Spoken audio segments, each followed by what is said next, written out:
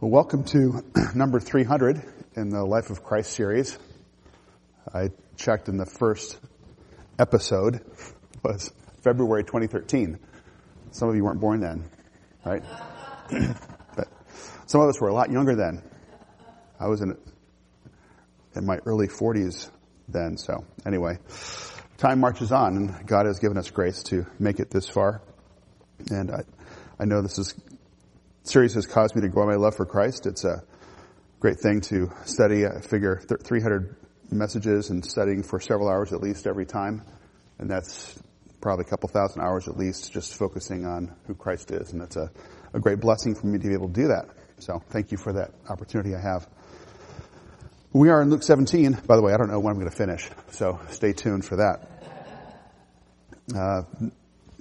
Luke chapter 17. We are in verses 1 to 10. We barely got started last time, but we'll try and make some more progress today. Luke 17, let me start at verse 1. He said to his disciples, "It is inevitable that stumbling blocks come, but woe to him through whom they come. It would be better for him if a millstone were hung around his neck and he were thrown into the sea than that he would cause one of these little ones to stumble. Be on your guard. If your brother sins, rebuke him, and if he repents, forgive him. And if he sins against you 7 times a day and returns to you 7 times, saying, 'I repent,' forgive him." The apostle said to the Lord, "Increase our faith." And the Lord said, "If you had faith like a mustard seed, you would say to this mulberry tree, 'Be uprooted and be planted in the sea,' and it would obey you. Which of you, having a slave plowing or tending sheep, will say to him when he has come in from the field, 'Come immediately and sit down to eat'?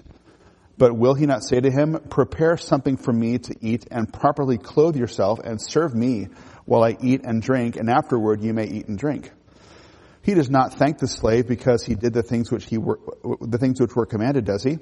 So you too, when you do all the things which are commanded, you say, 'We are unworthy slaves. We have done only that which we ought to have done.'" Well, just to review briefly from last week, we talked about verses 1 and 2 and a little bit of verse 3.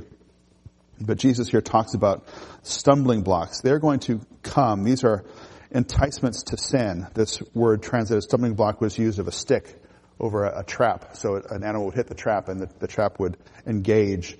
And the animal at that point is, its fate is sealed. And in the same way that we can allow ourselves to get a place of temptation and we stumble and the trap is on us and we fall into sin. It is inevitable that these things are going to come in our lives. The world is full of these temptations. But Jesus' point here is, woe to him through whom they come. There will be sinful enticements, but may it never be that I would be the cause. So we want to stay far away from the possibility that we would ever cause anyone to stumble, especially as we see in Matthew, Jesus' little ones, the ones that he came and died for. It's a horrible sin to cause someone to sin. And it's made worse by the fact that someone who causes a believer to stumble is attacking God himself. It would be grievous if I see somebody else hurt, but if it's my child, how much more do I feel that? I want to protect my child, and God wants to protect his people. I read the verse last time about touching the apple of God's eye, and we don't want to be poking God in the eye by causing his little ones to stumble. Better to die a gruesome death with a millstone hung around our neck and dropped into the sea than to fall into God's hands as one who has caused one of his little ones to stumble. Let's move on to some new things from verse 3. Jesus says, "Be on your guard. If your brother sins, rebuke him, and if he repents, forgive him. And if he sins against you 7 times a day and returns to you 7 times saying, 'I repent,' forgive him." Now, be on your guard means take heed to yourselves, watch out for yourselves. I think this actually belongs with verse 2, that is, watch out that you do not become a stumbling block for anybody. But if your brother sins against you, Jesus says, rebuke him. That is, from Matthew, show him his fault. You expose it, you bring it to the light. Not to gloat over them, to shame them, to show that you're superior to them, that you are more godly than they are, but because we want to bring them to a place of fellowship, renewed fellowship with God and with the church.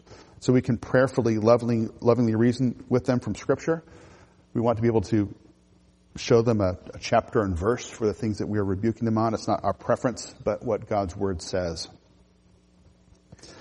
And Jesus continues, if he repents, forgive him. If he sins, he repents, forgive him. And then we might ask the question, what is repentance? We talk about this quite a bit in various forums. Repentance has the idea of turning from sin and then endeavoring by God's grace to walk in righteousness. So it's not just being sorry for something. It's not just confessing your sins, although that's part of repentance. But we also want to make sure that repentance has the desire to move forward in righteousness. Not just feeling sorry for yourself, not just saying, oh, woe is me, what a horrible sinner I am, but trying to move ahead, do the right thing. Another question we might ask, if he repents, forgive him, a simple phrase, but we ask, what is repentance? Then we ask, what is forgiveness? And R.C. Sproul said it well. He says, forgiveness in biblical terms means to hold a sin against a person no more. Forgiveness in biblical terms means to hold a sin against a person no more. We see God's forgiveness in this way in Isaiah 43:25. God says, even I, am the one who wipes out your transgressions for my own sake, and I will not remember your sins. And God is omniscient, right? But in a sense, he forgets our sins. He doesn't actually forget them. God can't forget anything. But in terms of the relationship that has been broken by sin, God has put that behind his back, or he's drowned it in the depths of the sea. We have a similar kind of idea in 1 Corinthians 13:5, where Paul says, love does not take into account a wrong suffered. You can imagine somebody with a little journal, and somebody sins against them. They write it down. Sins again, writes it down. That's taking it into account a wrong suffered. You have that so you can mull over it. You can remind yourself of how angry they made you and how much they hurt you. But Paul says love doesn't do that. Love takes those things and forgets them. That's what forgiveness is. And Luke 17 verse 4 says, if he sins against you 7 times a day and returns to you 7 times, saying, I repent, forgive him. And this sounds much like Matthew 18. You know this. Verses 21-22. Peter said to Jesus, Lord, how often shall my brother sin against me and I forgive him? Up to 7 times? Now some commentators will say that Peter here might be trying to be extra spiritual, because some rabbis would say, I can forgive you 3 times. It's like 3 strikes, dead baseball back in Jesus' day. 3 strikes, you're out. 3 sins against me, I don't have to forgive you after that. So Peter doubles that and adds 1. I'll forgive him 7 times. What does he think, Jesus? And Jesus says, I do not say to you up to 7 times, but up to 70 times 7. Now, of course, Jesus isn't saying that we keep a list, and when we get to 491, then we're off the hook in forgiveness. But he's saying, as much as someone sins against you, you forgive them. Same thing in Luke 17.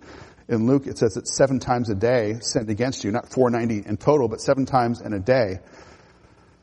And again, it's not a literal count. It's not as though you keep a list and, that's the 8th time that you've said something unkind to me today. So for the rest of the day, I can hold this sin against you. Maybe we'll start in the morning fresh.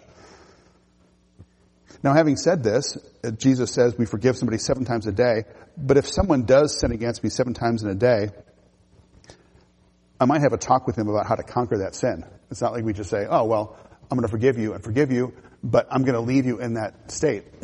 They might have some issues with repentance. They might have some issues with stumbling blocks. How can I help them so they're not sinning against me 7 times a day? Because if they're sinning against me 7 times a day, they're sinning against somebody else perhaps even more. So we want to help somebody in their sin.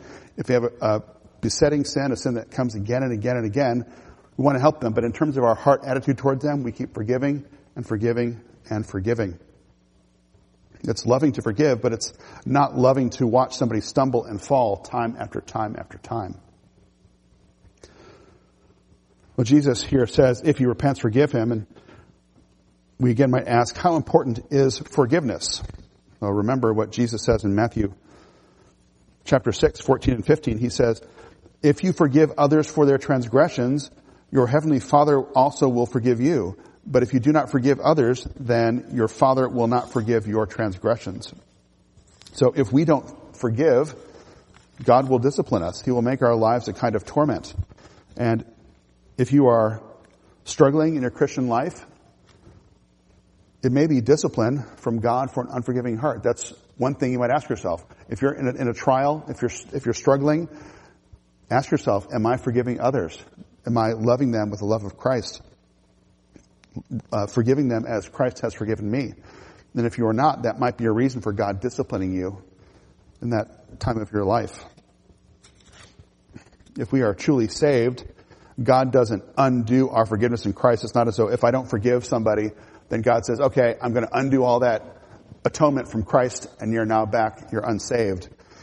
But if we don't forgive our brothers and sisters in Christ, it hinders our walk with God. I think you know Psalm 66:18. If I regard wickedness in my heart, what does it say? The Lord will not hear. So if God seems like he's not hearing our prayers, it may be because we are regarding wickedness in our heart, in this case, an unforgiving spirit. Matthew 18, verse 35, Jesus says that we must forgive our brother from our heart. So it's not some surface level. I think we've all probably, somebody asked for our forgiveness and we smile, oh, sure, glad to do that. Inside, we might be seething still. It's easy to say, I forgive you. It's harder to forgive somebody. And so you can act like everything is fine, but only you know if there's a root of bitterness, if you've truly forgiven that person. And there may be times where you have actually forgiven them, but something brings it up again, and you remember it, and it hurts you again, and you get angry again, you get bitter again, and you have to repent yourself again and forgive them again. And so forgiveness is not always just a closed door. Sometimes something will creep out of that door, and you need to forgive again. It would be nice if you could sort of weld that door shut, never have it bother you again, but it does, to be honest, happen, where the bitterness can come back. And a good question to ask yourself is, what comes to your mind when you think about someone who has sinned against you? Are you angry? Do you hate them? Are you bitter against them? Or do you have mercy towards them, compassion? Do you love them? Do you pray for them? If I remember somebody who hurt me, God forgive me, but God also work in their hearts, that they might not hurt anybody else in that way themselves again. Well, there's many more things I could say about forgiveness. The scriptures are full of forgiveness. From the beginning, Genesis 3, forgiveness for the sin, and all the way through to the end, that the saints are rejoicing in the forgiveness, the blood of the Lamb that was slain for our forgiveness. But let me just give a few more thoughts about rebuking, repenting, and forgiving just from this little verse here. In terms of rebuking, we need to have godly wisdom when it comes to rebuking a sinning brother. How many of you played whack-a-mole? Been to whack-a-mole, you go to the fair and you got these little moles come up and you hit them with a little padded mallet. It's easy for, especially those of us who are more mature in Christ, to play whack-a-mole with our children or those in the church. A little sin comes up, wham. You got a verse ready. Let no one wholesome word come out of your mouth. Wham. And that becomes your job as you're the official whack-a-mole mallet in the church. We don't want to be like that. That's censorious, that's unloving, it's unkind. We don't like it.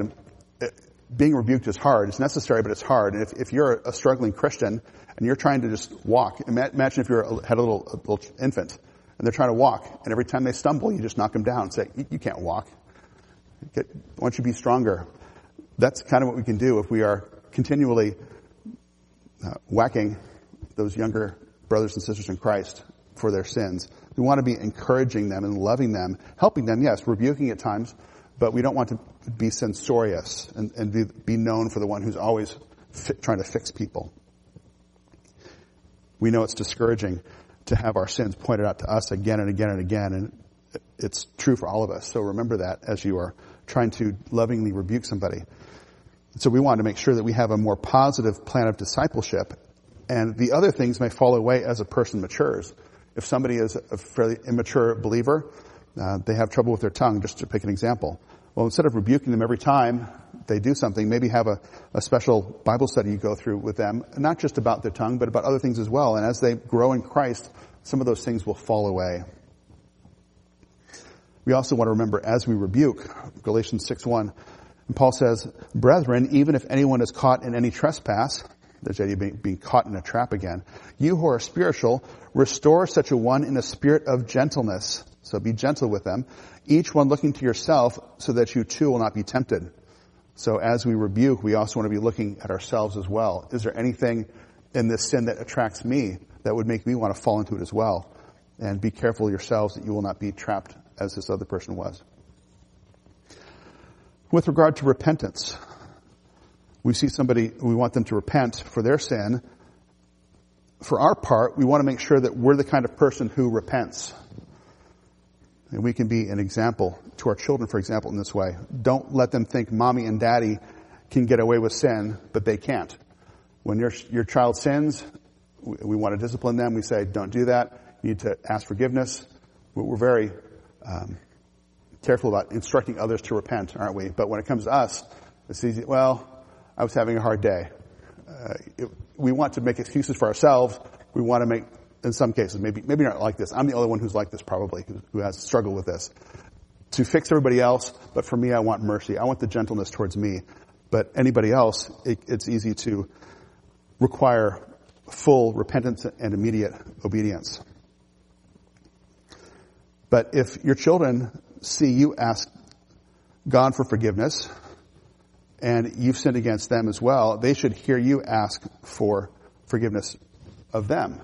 We need to ask forgiveness from the one who we've sinned against. And if our children see us sin, they should see us what? Repent. It's easy sometimes for me to feel like, well, I'm the king of my house. I'm the master of my house. So everybody has to do what I want, and they can't, if they see me in any way humble, if they see me repent, that makes me look weak. But that's what we need to do. It makes us look strong when we can repent and show that we need a Savior as well. If our children see us sinning without repentance, what does that teach them? They don't need to repent. They don't need a Savior. But if we say, the daddy sinned, mommy sinned, I need to ask God for forgiveness. They hear us ask God for forgiveness. We ask them for forgiveness. I've sinned against you. You shouldn't have seen that. I should have done that. It's my fault. I need a Savior. Daddy's a sinner, and I need to repent every day.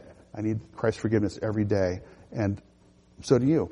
And you can also find a good Savior in Christ when you run to Him. So let's be examples, not just in holiness, but also in repentance. Show our children what it's like to repent from their sins.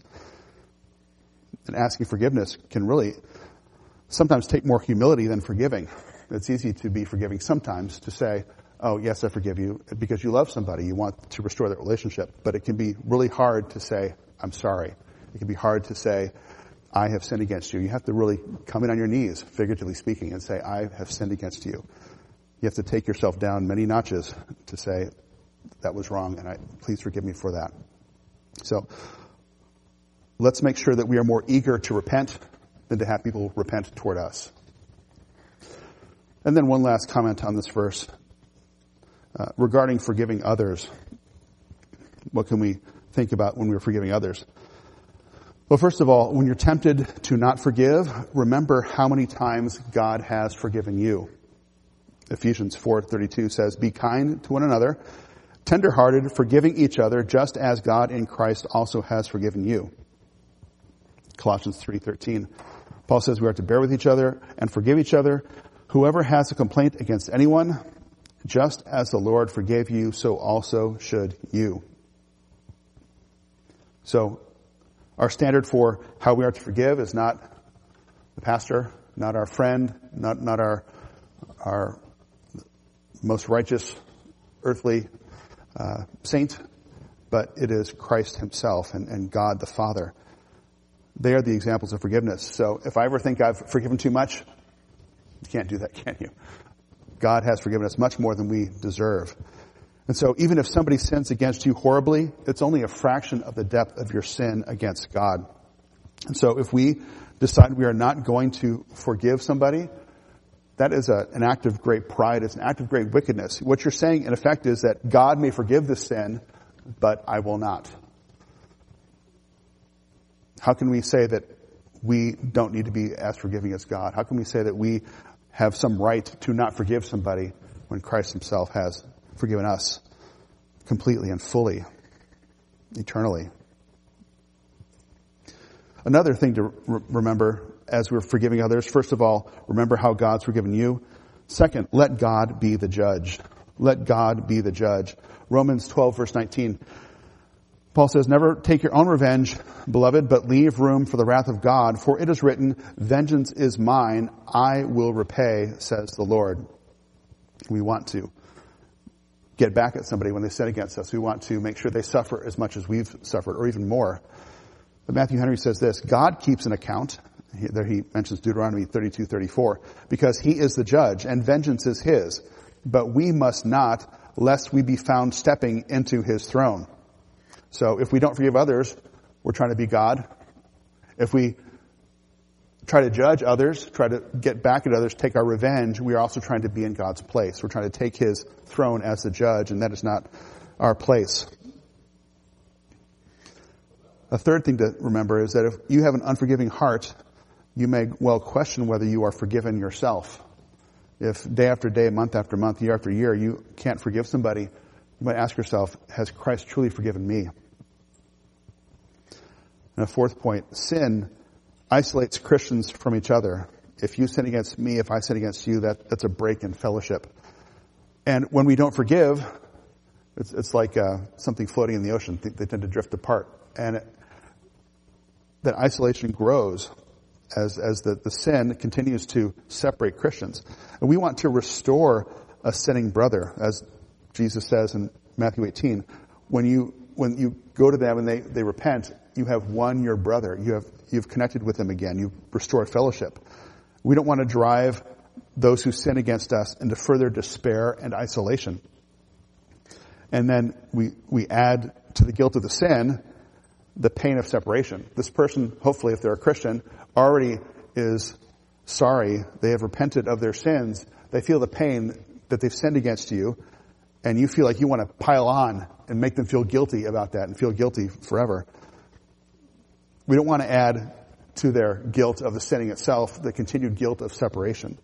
We want to restore that brother so they can feel the joy of fellowship again. And there's a lot more that we could say about forgiveness, but we need to move on. Let's move on to verse 5. The apostle said to the Lord, increase our faith. And the Lord said, if you had faith like a mustard seed, you would say to this mulberry tree, be uprooted and planted in the sea, and it would obey you. We see here the power of faith. The first two sections in Luke 17 we've seen refer to our relationship with others, that is, stumbling blocks and forgiving and so forth. The last two parts have to do with our relationship with God. First of all, we have faith in God's power. The second is we have great humility as God's servant. Now, verse 5, it says the apostles said to the Lord. And in Luke, this term apostles always refers to the 12. And you might ask yourself, is this a disconnected story, or is this verse 5 related to verse 4 and the previous verses? It's hard to say for sure, but I think maybe the apostles, knowing how hard it is to forgive and how easy it is to be a stumbling block, feel the weight of that duty on them, and they say, Lord, increase our faith. They might remember back not too long before this when some of them were waiting for Jesus and Peter, James, and John to come down from the Mount of Transfiguration. Remember, a demon-possessed boy was there, and they couldn't cast out the demon. And there was the boy's father who cried out to Jesus in Mark 9:24, and Jesus talks about belief and having strong faith. And the boy's father cried out to Jesus and said, I do believe, help my unbelief. So this father in Mark 9 had some small faith, but he needed more faith. Help my unbelief. I've got faith, I've got unfaith, I've got belief, I've got unbelief. Help me get rid of my unbelief and increase my faith. These apostles here in Luke 17, they know their faith is weak and they need the Lord to increase it. They know they can't get great faith by sheer force of will. They can't just grit their teeth and muscle through these times of little faith. They need God's help. I just mentioned the story of the apostles trying to cast out the demon from the boy. Matthew 17 has it this way. The disciples came to Jesus privately and said, why could we not drive it out? That is the demon. And Jesus said to them, because of the littleness of your faith, For truly I say to you, if you have faith the size of a mustard seed, you will say to this mountain, move from here to there, and it will move, and nothing will be impossible to you. So in Matthew 17, it's mustard seed faith moving a mountain. Here in Luke 17, it's mustard seed faith uprooting a mulberry tree. Later, Jesus cursed the fig tree in Matthew 21, and Jesus said, I say to you, if you have faith and do not doubt, you will not only do what has been done to the fig tree, that is, he cursed the fig tree and it withered, but even if you say to this mountain, it be taken up and cast into the sea, it will happen. Again, we have small faith casting a mountain into the sea. Now, this mustard seed here is the smallest seed known to the Jews, and Jesus uses it more than once. I've already read about the mustard seed faith from Matthew 17 and Mark 9. But in Matthew 13, he presents a parable of the kingdom. He said, the kingdom of heaven is like a mustard seed, which a man took and sowed in his field, and this is smaller than all the other seeds, but when it is full grown, it is larger than the garden plants and becomes a tree, so that the birds of the air come and nest in its branches.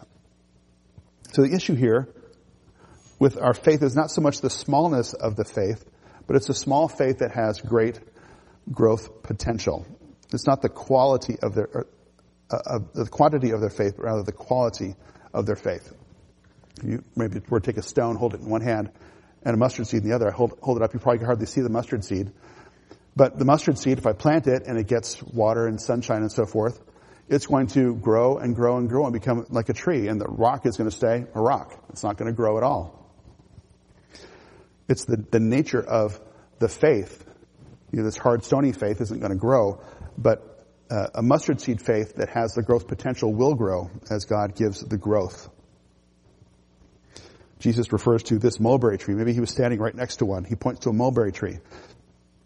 I don't know much about mulberries, but the trees apparently have really extensive, deep root systems. They're very hard to pull up. And Jesus says, if you had this small faith, you could say, be uprooted and planted in the sea, and it would obey you. And Matthew talks about this faith. It says, nothing will be impossible to you. Now, some have taken this as a blank check, but it's not a blank check. It's not an absolute promise. God doesn't want us to do these sort of strange miracles. You imagine if you woke up one day and Mount Rainier wasn't there. Where's Mount Rainier? Oh, somebody dumped it in the Puget Sound because somebody had really great faith. That's not the kind of thing that God wants us to do. But it's the things that God wants us to do that he equips us to have faith for as we pray for them and ask for God's will. And it's not our own faith. We don't have faith in our faith, but we have faith in God's power. It's God's power that accomplishes these great things. God who is the object of our faith. And Ephesians 1:11 says that God works all things after the counsel of his will. Not my will, not my desires. So God is not like some kind of genie doing our bidding. We must never think that God subjects his will to our own. So if we want some sort of outlandish, bizarre kind of miracle, God is not there to be commanded by us. He is still the God of the universe. But we do have confidence, as 1 John 5:14 says, this is the confidence which we have before him, that if we ask anything according to his will, he hears us. So we'll stop there for now talking about this faith, but just remember, faith is in God, and God will do what he will do, what he wants to do. We can ask in faith without doubting, as James says, knowing that he will accomplish what he will. And if he doesn't do what we want, we can be assured that he's doing what he wants, what's best for us. Well, we've looked then at the power of faith. Let's look now at the duty of discipleship. Verses 7 to 10. The duty of discipleship. Which of you, having a slave plowing or tending sheep, will say to him, when he is coming from the field, come immediately and sit down to eat? But will he not say to him, that is, will not the master say to the slave, prepare something for me to eat, and properly clothe yourself and serve me while I eat and drink, and afterward you may eat and drink? He does not thank the slave because he did the things which were commanded, does he? So you too, when you do all the things which are commanded, you say, we are unworthy slaves, we have done only that which we ought to have done. Now this particular story is unique to Luke. And again we ask, are these verses connected with the previous ones in a particular way? It may be that Jesus gives this story, this little parable, because he's contrasting with the Pharisees we've seen in previous chapters, where the Pharisees are so proud. We'll see later in Luke 18 when the Pharisee says, I fast twice a week, I pay tithes of all I get. His prayers to God are actually boastings about himself. Or it may be, in the context here, if you, by God's grace, have great faith and you do great miracles in Christ's name, don't let it go to your head. For all those miracles you do them for the sake of Christ and as Christ's servant. Now, I find it interesting that as I read this parable, I've always seen it as an encouragement for us to have humility as we serve God, but some commentators think that this parable is condemning the servant here for doing just the necessary work without a heart of love for his master. But I don't really see it that way, because Jesus says in verse 10, he gives us a command. When you do all the things which are commanded, you say, we are unworthy slaves. So Jesus is giving this illustration to command us to do something. So he's saying you need to have a humble heart, a humble attitude like the servants do to their masters. A couple of cultural notes. When the master is talking about these, when they eat, come immediately and sit down to eat. They didn't have chairs like we do today, but they would recline at the table. So it actually is come immediately and recline. So they would lie down on one arm and eat with the other hand. And he also says in verse 8, properly clothe yourself and serve me while I eat and drink. That's literally, you might have a note in your margin saying, gird yourself. So you take your kind of long robes and tuck them into your belt so you can move more easily. You have a job to do. People who are reclining ungird themselves. They can, you might say, let your hair down, but they're ready to just relax. But that's not the servant's job at this point. The servant's job is to work. So he must gird himself, pick up your robes, tuck them into your belt so you can move unhindered and do the things that you're called to do. But what are some lessons from this short parable here? Well, recall that we belong to God, and as Christians, we doubly belong to God. We belong to God by creation, and we belong to God by redemption. We are bought with a price, it says. So we are doubly God's servants. We owe him everything, and he owes us what? Nothing. God does not owe us anything. We are his slaves, and we have work to do. And what is our work to be like? Well, first of all, our work is to be diligent. We are to work diligently. John Calvin said, let each of us remember that he has been created by God for the purpose of laboring and of being vigorously employed in his work, and not only for a limited time, but till death itself. The Bible, as you know, likens the Christian life to farming, to being a soldier, to being an athlete. Those are not pastimes that you sit and watch. We're not spectators in the Christian life. We're not watching farmers. We're not watching soldiers. We're not watching athletes on TV. But we are to be diligent. Romans 12:11 says we are not to lag behind in diligence, but to be fervent in spirit, serving the Lord. And Paul in Philippians 1:22 wants to be with Christ, but he says, if I'm to live on in the flesh, this will mean fruitful labor for me. So as long as Paul is in the flesh, he's going to work for Christ's sake. And then as Paul is speaking to Timothy, this is Paul's last letter. He's about to die. And he says to Timothy, 2 Timothy 2:15, be diligent to present yourself approved to God as a workman who does not need to be ashamed, accurately handling the word of truth. So Timothy was to be diligent as he did the work that God had called him to do. So we work diligently as God's servants. Secondly, we are to work humbly. Work humbly. We are unworthy slaves. We have done only that which we ought to have done. It was our duty to do these things. And so we can be humble in that way. And Paul never forgot this. That's why he often starts his letters, Paul, a bondservant of Christ Jesus. He gloried in that state as being one of Christ's bondservants. So he was glad that he was serving Christ in that way. 1 Corinthians 3, verses 5 and 7, as he's addressing these these differences in the church in Corinth. We have these different factions. We have the Apollos faction and the Paul faction and the Peter faction. Paul says, "What then is Apollos? What is Paul? Servants through whom you believed, even as the Lord gave opportunity to each one. I planted, Apollos watered, but God was causing the growth. So then neither the one who plants nor the one who waters is anything, but God who causes the growth." So if Paul is not going to put on airs and demand worship as the great apostle of Jesus Christ, who am I to think that I'm even better than Paul? Who am I to glory in my own works for Christ's sake? But focusing on who Christ is, what he's done for us, causes us to work humbly, that we've only done what we ought to have done. A third thing we are to work with is to work righteously. Look at Romans 6. Work righteously. First, work diligently, work humbly, work righteously. Romans 6, and we can go through this whole chapter, but we don't have time for that right now.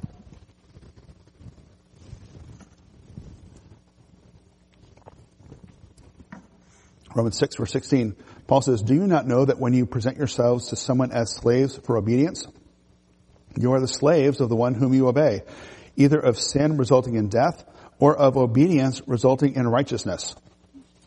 But thanks be to God that though you were slaves of sin, you became obedient from the heart to that form of teaching to which you were committed. And having been freed from sin, you became slaves of righteousness. I'm speaking in human terms because of the weakness of your flesh. For just as you presented your members as slaves to impurity and to lawlessness, that is in your unsaved condition, resulting in further lawlessness, so now present your members as slaves to righteousness, resulting in sanctification." And there's more later on. So, we're slaves to sin.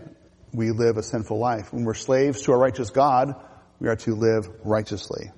So we must work diligently as servants in a righteous manner. So we work diligently, work humbly, work righteously, and then finally work expectantly. That is, we look to the reward. We expect these gifts from God. We don't deserve them, but we expect them. 1 Corinthians 3:8, as Paul has said, who is Paul, who's Apollos? He says, "Now he who plants and he who waters are one, but each will receive his own reward according to his own labor." And in Matthew 25:21, Jesus, in the parable of the talents, says, the master said to the one who had the 5 talents and made them into 10, "Well done, good and faithful slave. You were faithful with a few things. I will put you in charge of many things. Enter into the joy of your master."